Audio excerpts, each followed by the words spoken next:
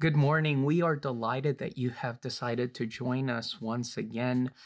We just are so blessed by your comments, by your emails, by your conversations with us, or just an email away. You can always send us your questions or your comments to our email address here at Loma Linda. And if you've sent one before, you do realize that both Joey and I are religious about returning those emails.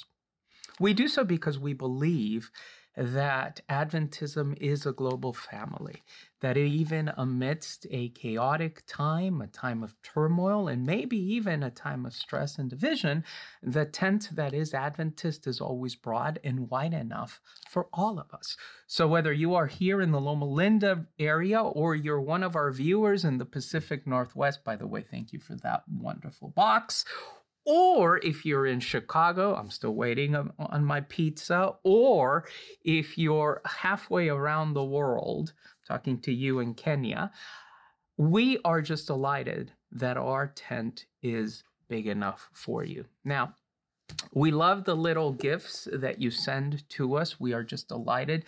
It shows just so much care and so much appreciation.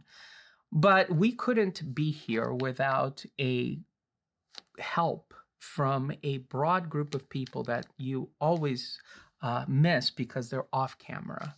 They're diligent, they're faithful, they believe in this, and they're great conversation partners for both Joey and I.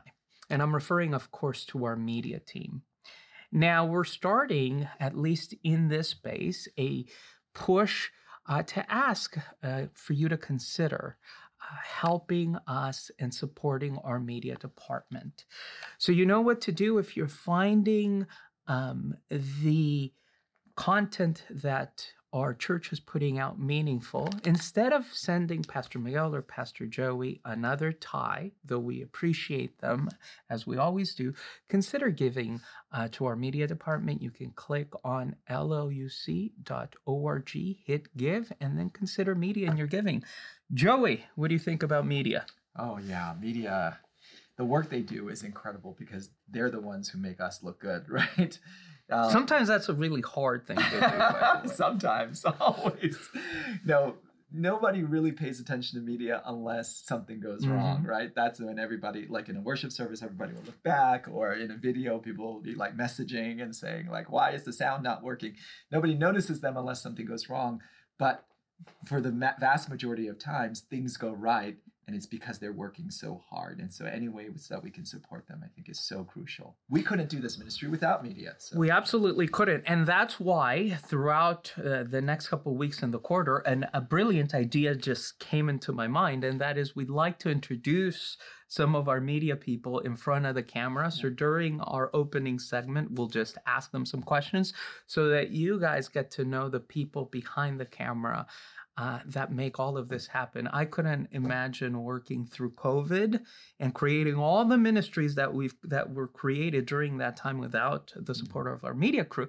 The problem is now we're in person, but all of the ministries that we created during COVID are still going. So we just want to give a shout out to our media team and ask you to partner with us in considering them as you faithfully give to our community. Yeah, that's a great idea. I think that's introduce the people behind the camera. That's great. I love it. Because those people behind the camera are the ones that really matter. And so I know our media crew here is gasping for air because they're petrified at that proposition. But hey, we just want to show how much we value their contributions to our team. Yeah.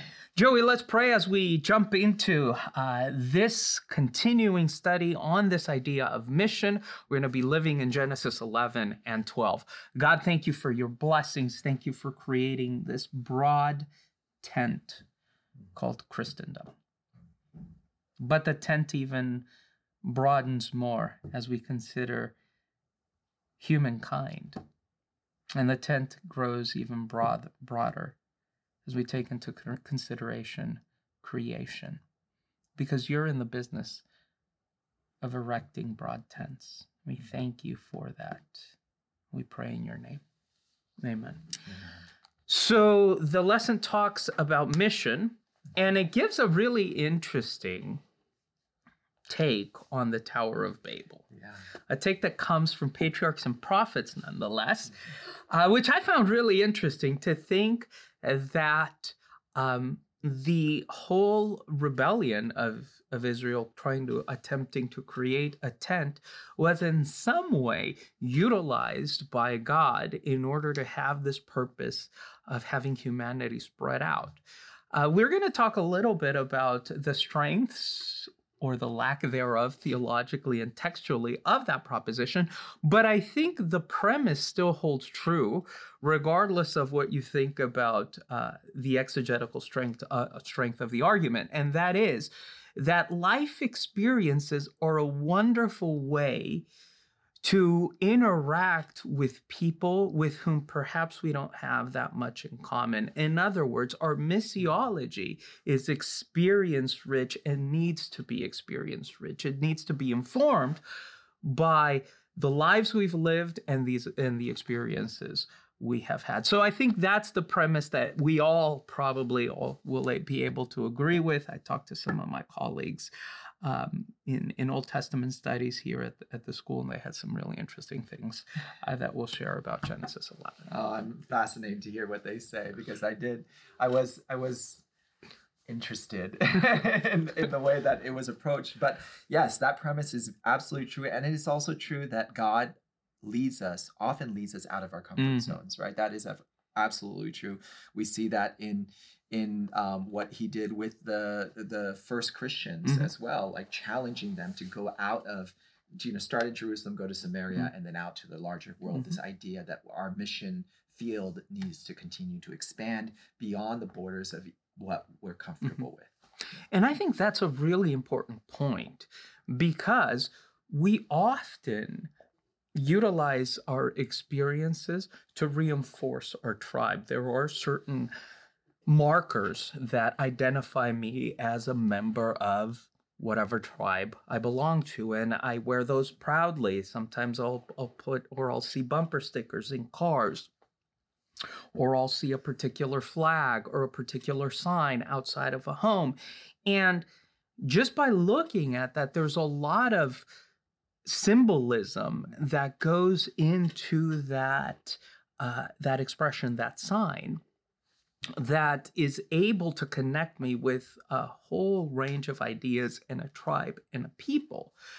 And while I think it's really important for us to have a defined identity, I sometimes believe that the flip side to that coin is that identity sometimes becomes so entrenched that we cannot imagine the world experienced through any other lens. And that, I think, it really, really does damage to the way we approach this understanding of sharing our mission.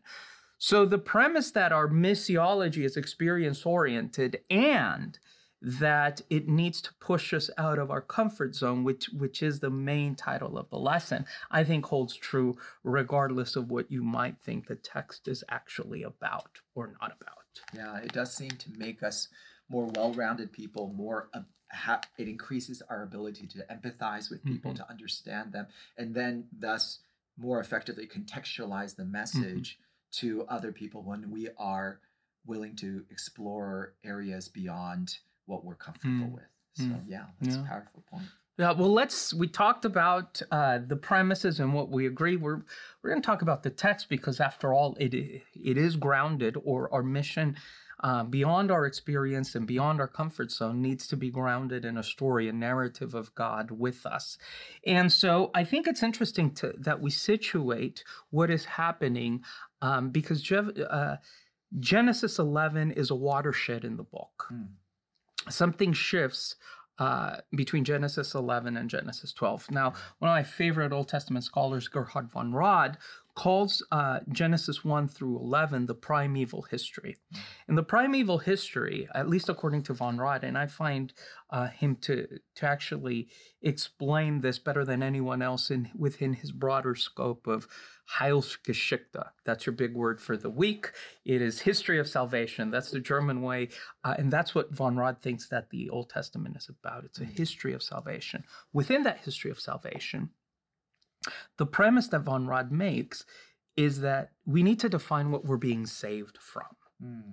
And the primeval history of Scripture is all about defining what we need to be saved from. And so if you look at kind of how these 11 chapters in Genesis are divided, you see first it's Adam and Eve, then it's Cain. After Cain, you have Von Rad calls it the mythology of Genesis 6, where the sons of God and the daughters of men engage in relationships that are pernicious. And then after Genesis, you have the flood, and then you have the Tower of Babel. Mm-hmm. And so you have kind of these issues that keep creeping up. And Von Rad makes a really interesting point, and that is that it moves, or sin as he understands it, the state of separation from God, moves from the individual to this corporate and social reality. And that God's response is always this combination of mercy and justice.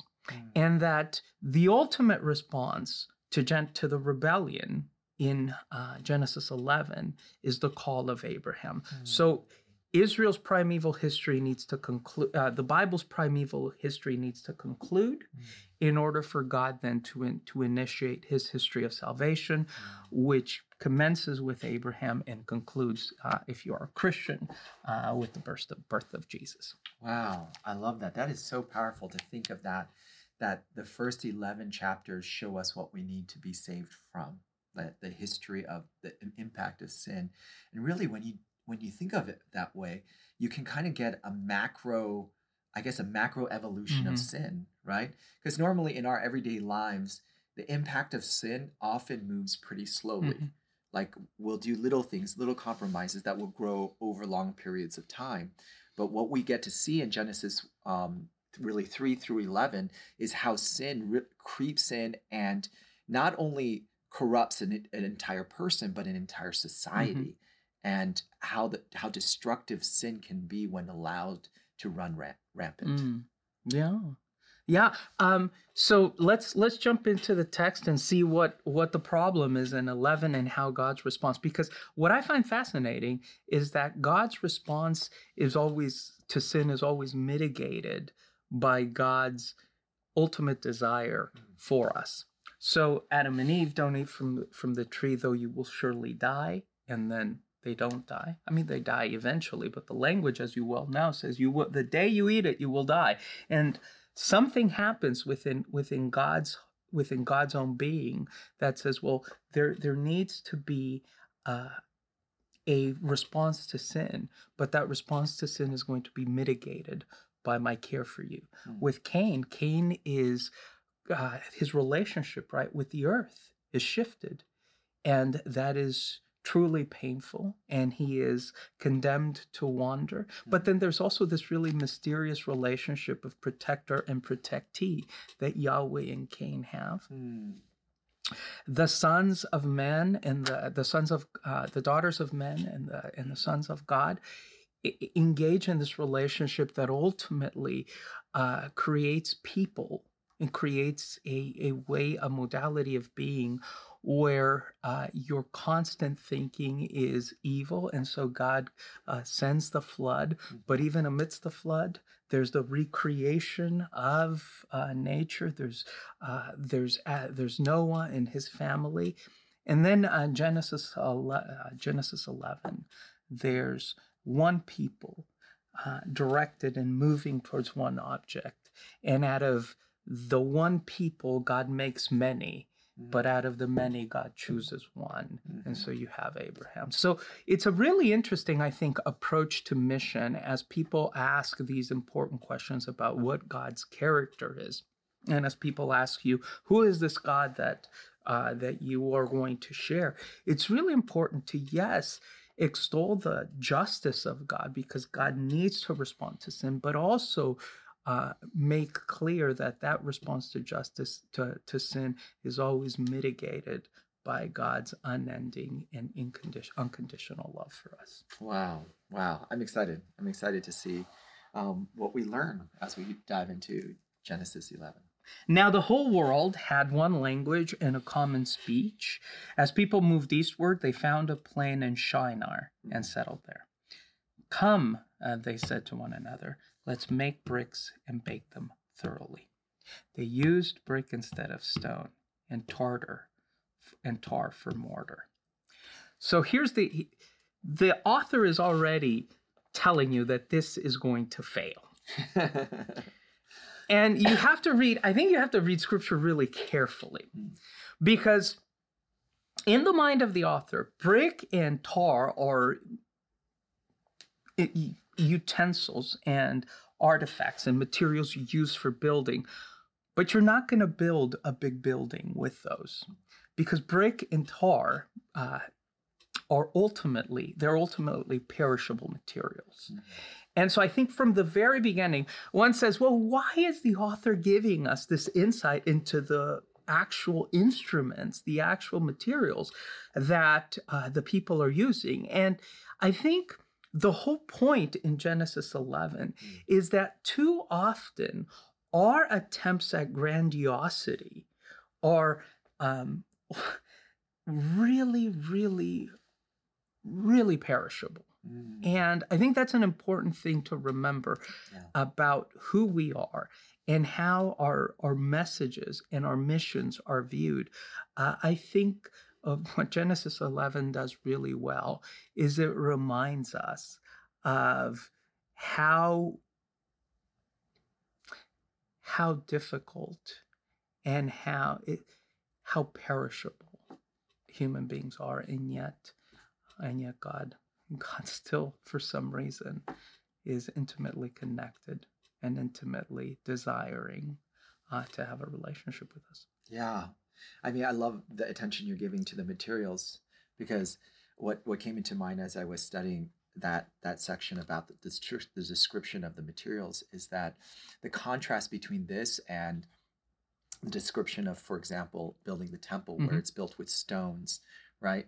And it denotes this permanence, but not only permanence, the fact that these stones were uncut by man, right? That imagery that this is a work of God, right? Versus the work of humanity, like you're pointing out. And so the work of God are things that stand, but the work of humanity are the things that don't, right? And that imagery runs throughout with humans baking brick for the Israelites are baking brick to make pyramids, right? Like this idea that these are things that man is doing, but ultimately it is God who stands. The stone that is uncut that comes out and demolishes in the book of Daniel the statue, and then it stands forever. That imagery is in contrast with what humans are doing here. And this phrase, come let us, make bricks, right, is echoed in what the Lord says. He says, come let us go down, right? So it's making a contrast again in this passage between what God does and what humans do. And it's humanity, and we've talked about this before, trying to usurp the position of God, and like you were saying, ultimately being doomed to failure.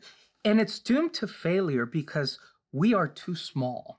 This is why I love this story. And this is one of the things that I think we miss a lot of times when the exegesis isn't careful and nuanced enough. So a lot of exegetes will say that the reason why the people built a tower was because of the flood. They were afraid of the flood, or they, and Isaiah kind of echoes this, they want to storm the throne or the seat of God to become like God. But the language that is used in Genesis 11 seems to be pretty clear that that's not what's going on. They want a name and they start building, and God's response isn't because they're getting close enough. God's response is that the work that they're doing is so minuscule that God says, hey, Come, let us go down. The reason why God goes down isn't because God is nearsighted. It's because their tower is too small. Yeah. And I think often when it comes to who we are, we need to really, really realize that our churches, our messages, even our understandings of what Scripture is and how Scripture ought to be read and ought to be understood are really, really small when they are compared to the transcendence and the grandiosity that is God. And so I think Genesis 11, in its connection to missions, and I love that connection. I don't know if it was intentional or not, but I'm going to want to believe that this is intentional. The connection there to missions is that our approach to constructing anything needs to be tempered by a humble reality that recognizes the vast, vast gap that exists between us and God. Wow. Yeah, it is true. I love how you're highlighting this fact that because God is so big and expansive, we should have a big, expansive view of the world and approach to the world. And really, humanity is that constant growth of realizing that everything is bigger than we first thought it was, right? When we're infants, when we're babies, our world is very small. It centers around maybe our home, the few feet around our parents, right? That's our world. And as we get older and older, our world gets bigger and bigger, and we realize there is more out there. And hopefully at a certain point, we realize that we are not the center of the world, that God is actually the center of the world. And yet that is a Herculean shift that is difficult for us, because our instinct is to keep the world small and controllable by us. And you see that desire here. They're trying to control their world, right? There was a flood that came that they recognized that they had no control over, and it scares them to death. They experience something that makes them realize how small they are. And instead of turning to a God who is bigger than all of it, they turn and try to make the world small again by gathering all the people together and building this tower that they think will save them. Yeah, and not only will it save them, but the rationale for the creation of both the city and the tower is given right there in Genesis 11. Let us make a name for ourselves.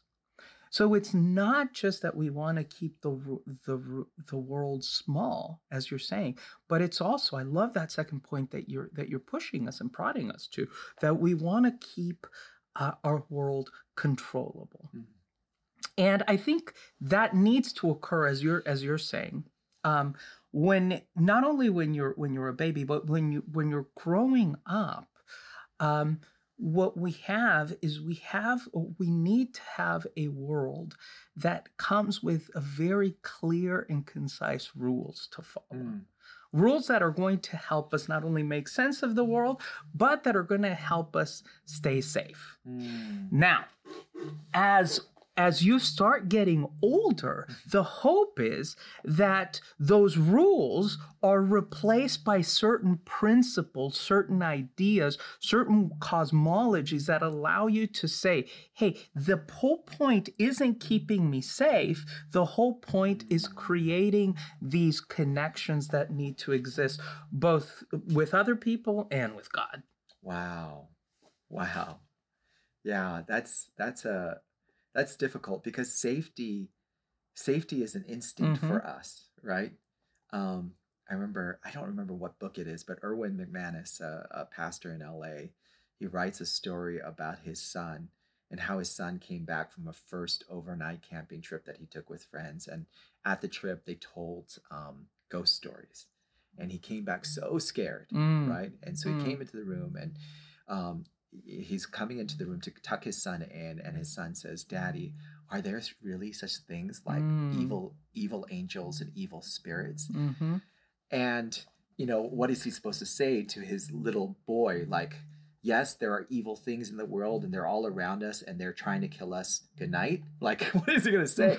But he has to tell the truth. So he says, yes, there are, but there's also God, and there are angels that are protecting us. And so his son says, "Daddy, will you pray that God will keep me safe?" And in that moment, and I, as a parent, would have been happy to pray that prayer, but in that moment, he recognizes an opportunity to reframe his son's thinking of the world. And so he says, well, Seth, how about instead I pray that instead of God keeping you safe, that God will make you really, really dangerous. So dangerous that all the evil angels run in fear. He says, Daddy, yeah, do that.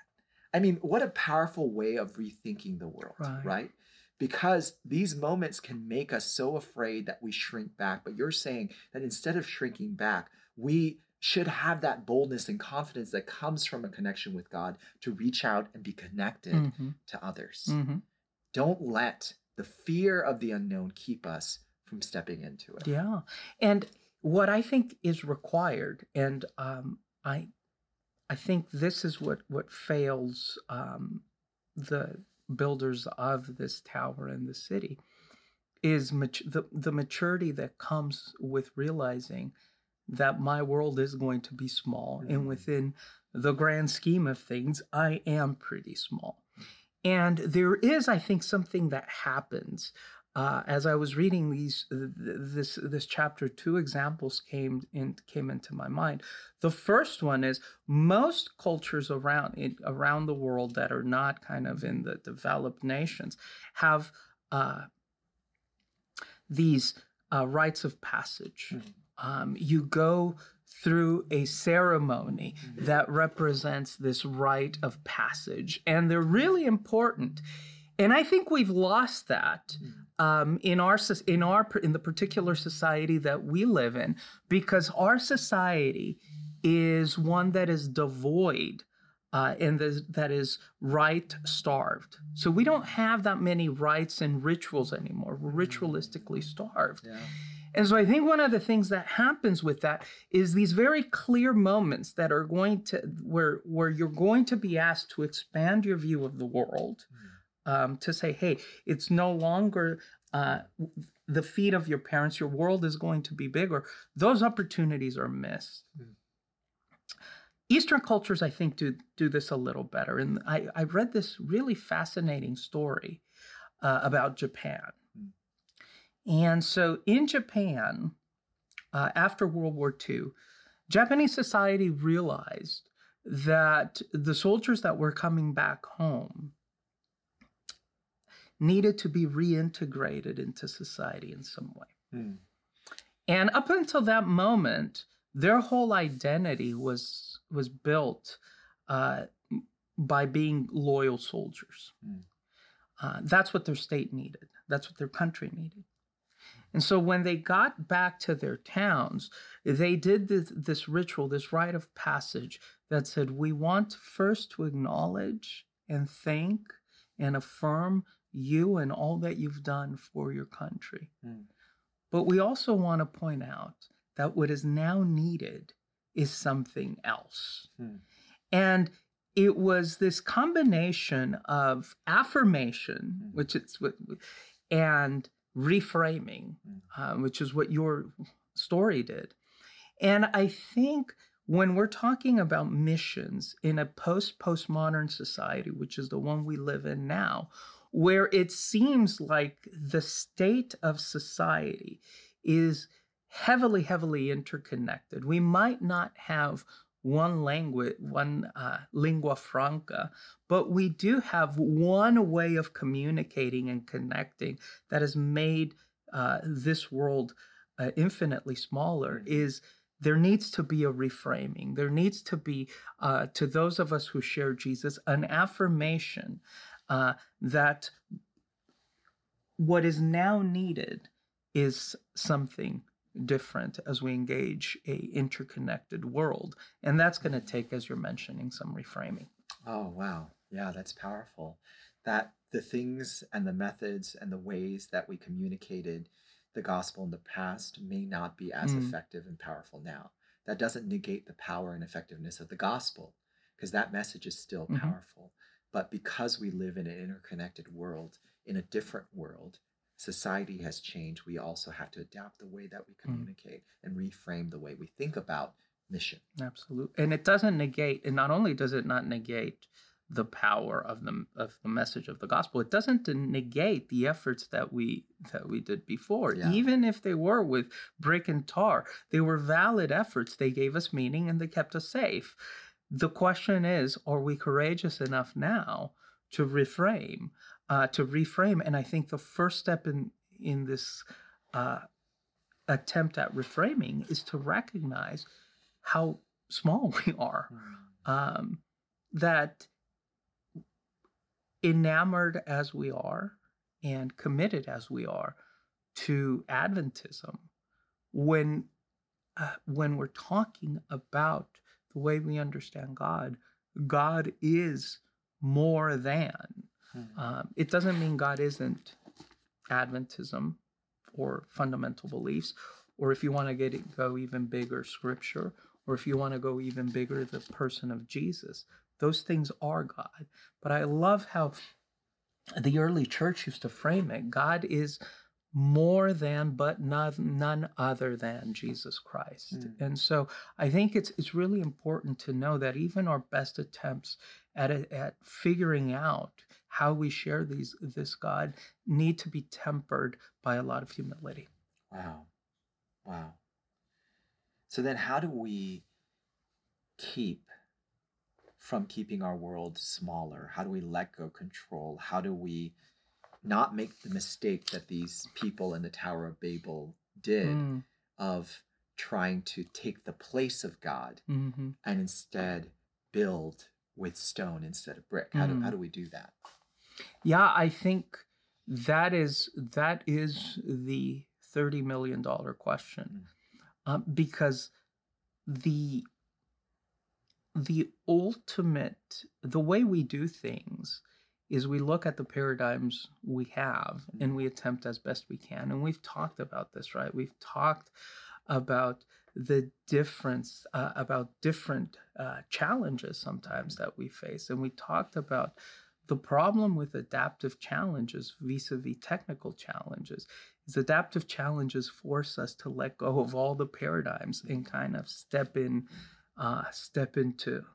the void, as it were. Yeah. And that is really scary to do because we don't have reading. And we love to read here, but reading books on how to mesh and interconnect with a postmodern digital world that has become smaller, the answer is not going to be there.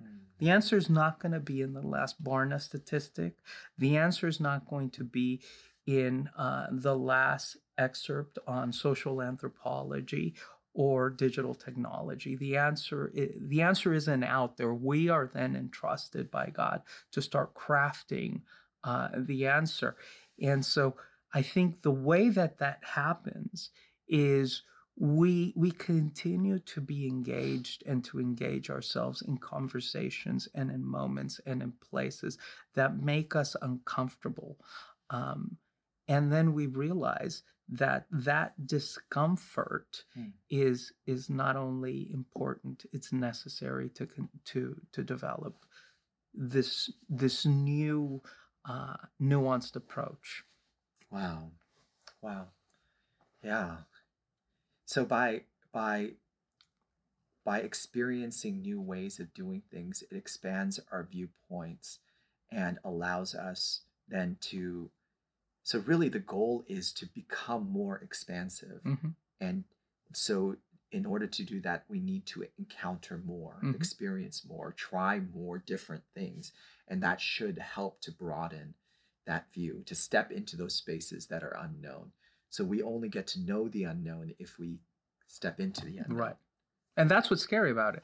And I think, I was thinking about cartography this week because, who doesn't think about cartography as amusing?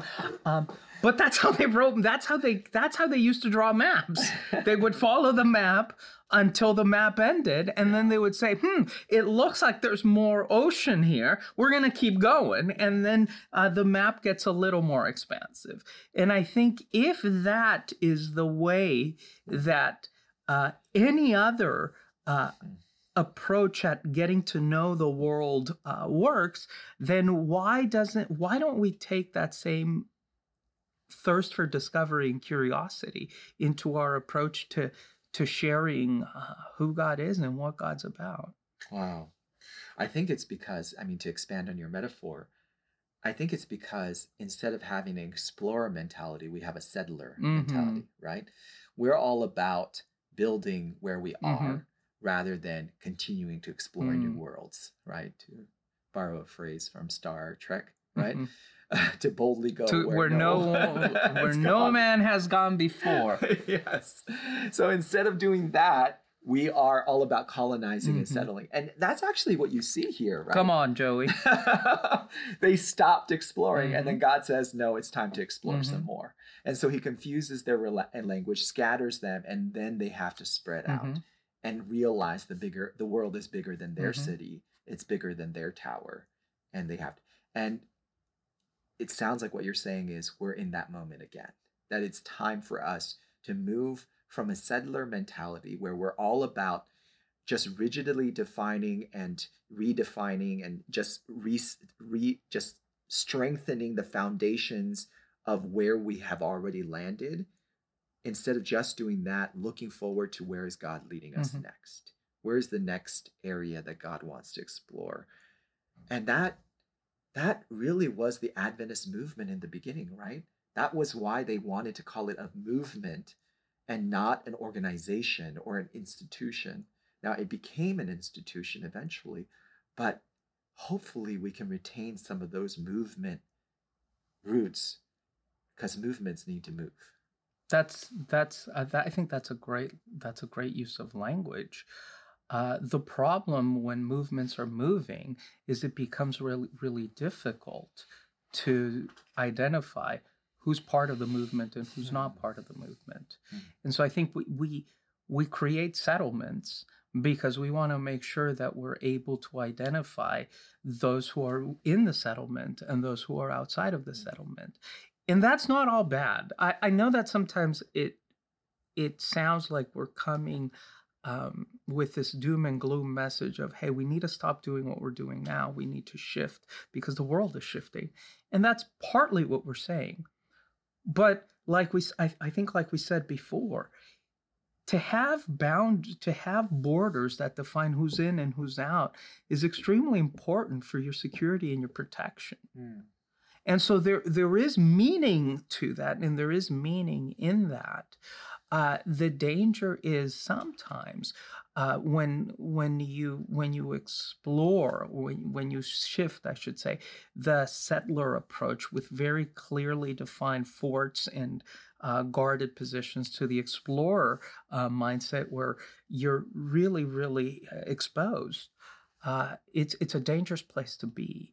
And so I think at this point, the question isn't what approach is better than the other. I think the question that we need to start asking, at least we're talking about missions, so in our missiology, is how risk ready are we at this time in both our history and in the history of the world to go out and be exposed and realize that as we are exploring, it's going to become very difficult to see and to identify who is who is part of our tribe and who isn't.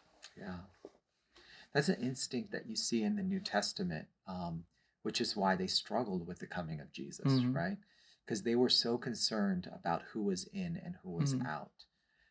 The question that Jesus is asked, who is my neighbor, is exactly that question, right? Who are the people that I need to care about? Because Jesus says, love the two greatest commandments are love God and love your neighbor, right? And so he's asking, who is it that I really need to care about? Who's really in? And Jesus tells a paradigm shifting parable about the Good Samaritan, a person who all of them would have defined as being out, caring for someone who's in, and then ask the question, who was a neighbor? Who's the neighbor of that man? And it just shatters what their perspective is. And then Jesus does that again with the passage that that is referred to in the lesson, right? Yeah. Where Jesus sends them out. He continues, acts as that movement, the story of the movement that starts very small inside one room, right? They're all contained in one room in Jerusalem. And then through persecution, through inspiration, through the calling of Paul, this movement spreads all across the Roman Empire. I mean, that's the story of Acts, Yeah. right? And when the book of Acts ends, it's like they're knocking on the door of Spain, right?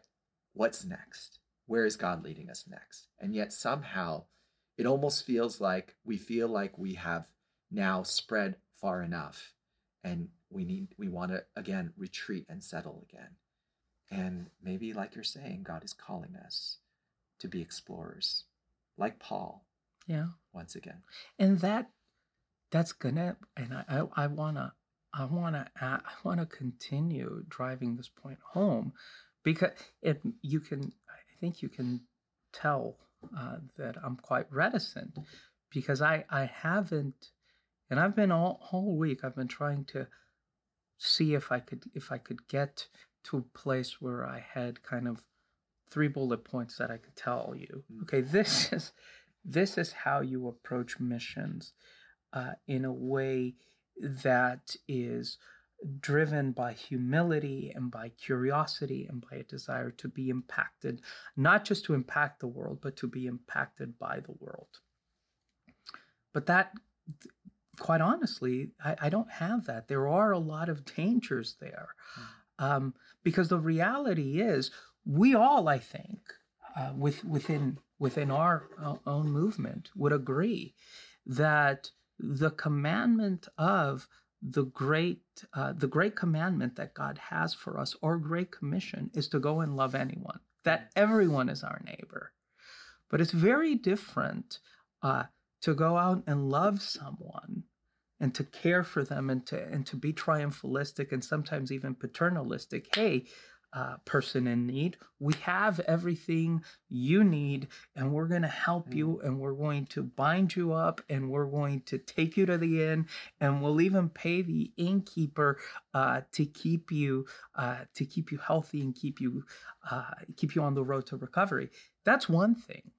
It's very different, though, than to return to the inn and to continue having conversations with this man that you found on the road. Notice that it's not the person who was in that did this, it's the Samaritan. The world impacted the Jew, not the other way around. And so I think that's a nuance that is often missed. We think in the story of the of the Good Samaritan that we're the Good Samaritan. We're not. We're the Jew.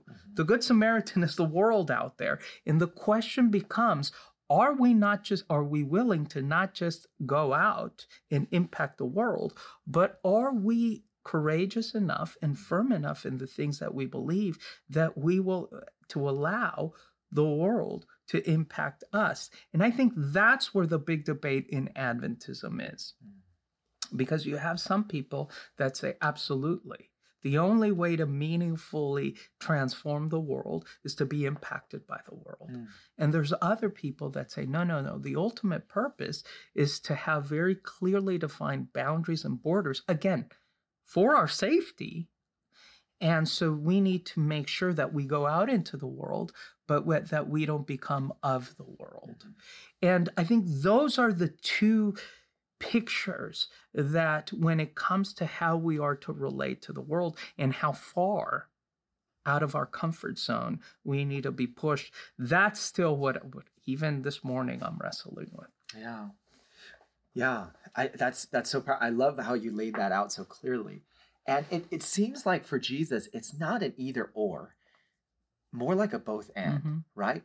That there is an indication that we are to be in the world and even affected by the world, because not affected by the world as in become like the sinful world, but affected by the world in that God is already working, like you said last week, God is already working in places and people that we don't expect. Right.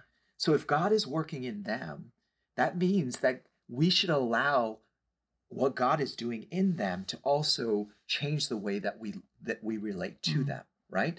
So that again is the paradigm, like you said, that's the paradigm shifting part of that story, is because the hero is the person you don't expect, right? The hero of the story is the Samaritan. Hero of the story is the outsider. He's the one who is more godlike. He's the one who is following the commandments of love that you're asking about. It's not the priest. It's not the Jewish Levite. It's not the Jewish man who's laying on the road. He's just like a spectator in this whole thing, right? It is the Samaritan, the person who is outside, that God is working in and showing love to the person on the inside. So when that happens to us, when we experience God's movement in places and in people we don't expect, how will we respond? Will we turn away and say, this is outside of our frame of reference, so we can't handle that, so that must not be God? Or do we have the openness, like it seems like Jesus is urging us to, have the openness to listen and relate and try to understand what God is doing in their lives and be changed by it?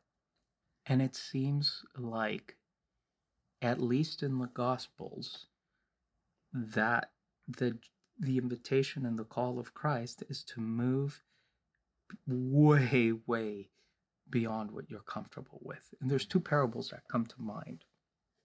So they ask Jesus, what is the kingdom like? What is the kingdom like? And Jesus answers with these two really interesting stories. He says, the kingdom is like leaven, and the kingdom is like a mustard seed. And we misread those parables all the time, because we think that the parables are about growth, right? Leaven, because the bread's gonna grow and it's gonna be fantastic, and mustard seed, because the kingdom's gonna start, the message is gonna start really small and then it's going to expand. That's not what the stories are about. The stories are about how superficial and sometimes superfluous the divisions that we make between sacred and profane are. Because for Jesus, everything belongs to Jesus. There are no compartments. So if you think about what leaven represents in Scripture, leaven represents the world, the impure, the profane, the polluted world. And so the Jews would eat unleavened bread during the Day of Atonement. Where here Jesus is saying, hey, we're going to mix leaven into unleavened bread feverishly, because everything belongs to God. And I think sometimes, and I'm going to get on my preaching pulpit here for a while, folks, sometimes we are so concerned with creating this line between sacred and profane that we fail to realize that God's work is occurring in the polluted, profane world as well. And so that's story number one.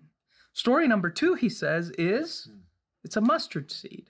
Now, Jewish rabbis used to give you theological treatises on everything.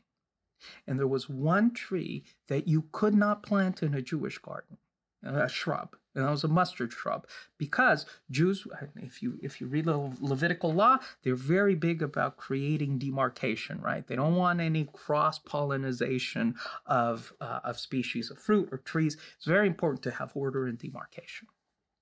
The problem with the mustard seed, the problem with that shrub, is it's going to go everywhere.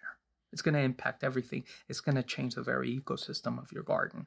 And so the Jewish rabbis would say, yeah, a good Jew doesn't plant mustard seed. And so I find it really fascinating that Jesus takes two images that are very closely linked to that which they thought was the profane and polluted world, and say the kingdom of heavens is the convergence between the people of God in this world where I am working. And the invitation is, don't be so enamored with your own view of the gospel that you miss kingdom happening in the profane and polluted world. Don't be so enamored with your view of the gospel that you forget to see that the neighbor, the true neighbor, is the Samaritan. Wow. That's a fascinating connection you're making between these parables and the fact that the objects that Jesus uses in these parables were normally thought of as being that things that are profane, right? And yet Jesus uses them as an example of the kingdom of heaven. So the kingdom of heaven grows in unexpected ways and in unexpected places. And that shouldn't surprise us because, as Paul said in Ephesians, we all were profane, polluted people. All of us are.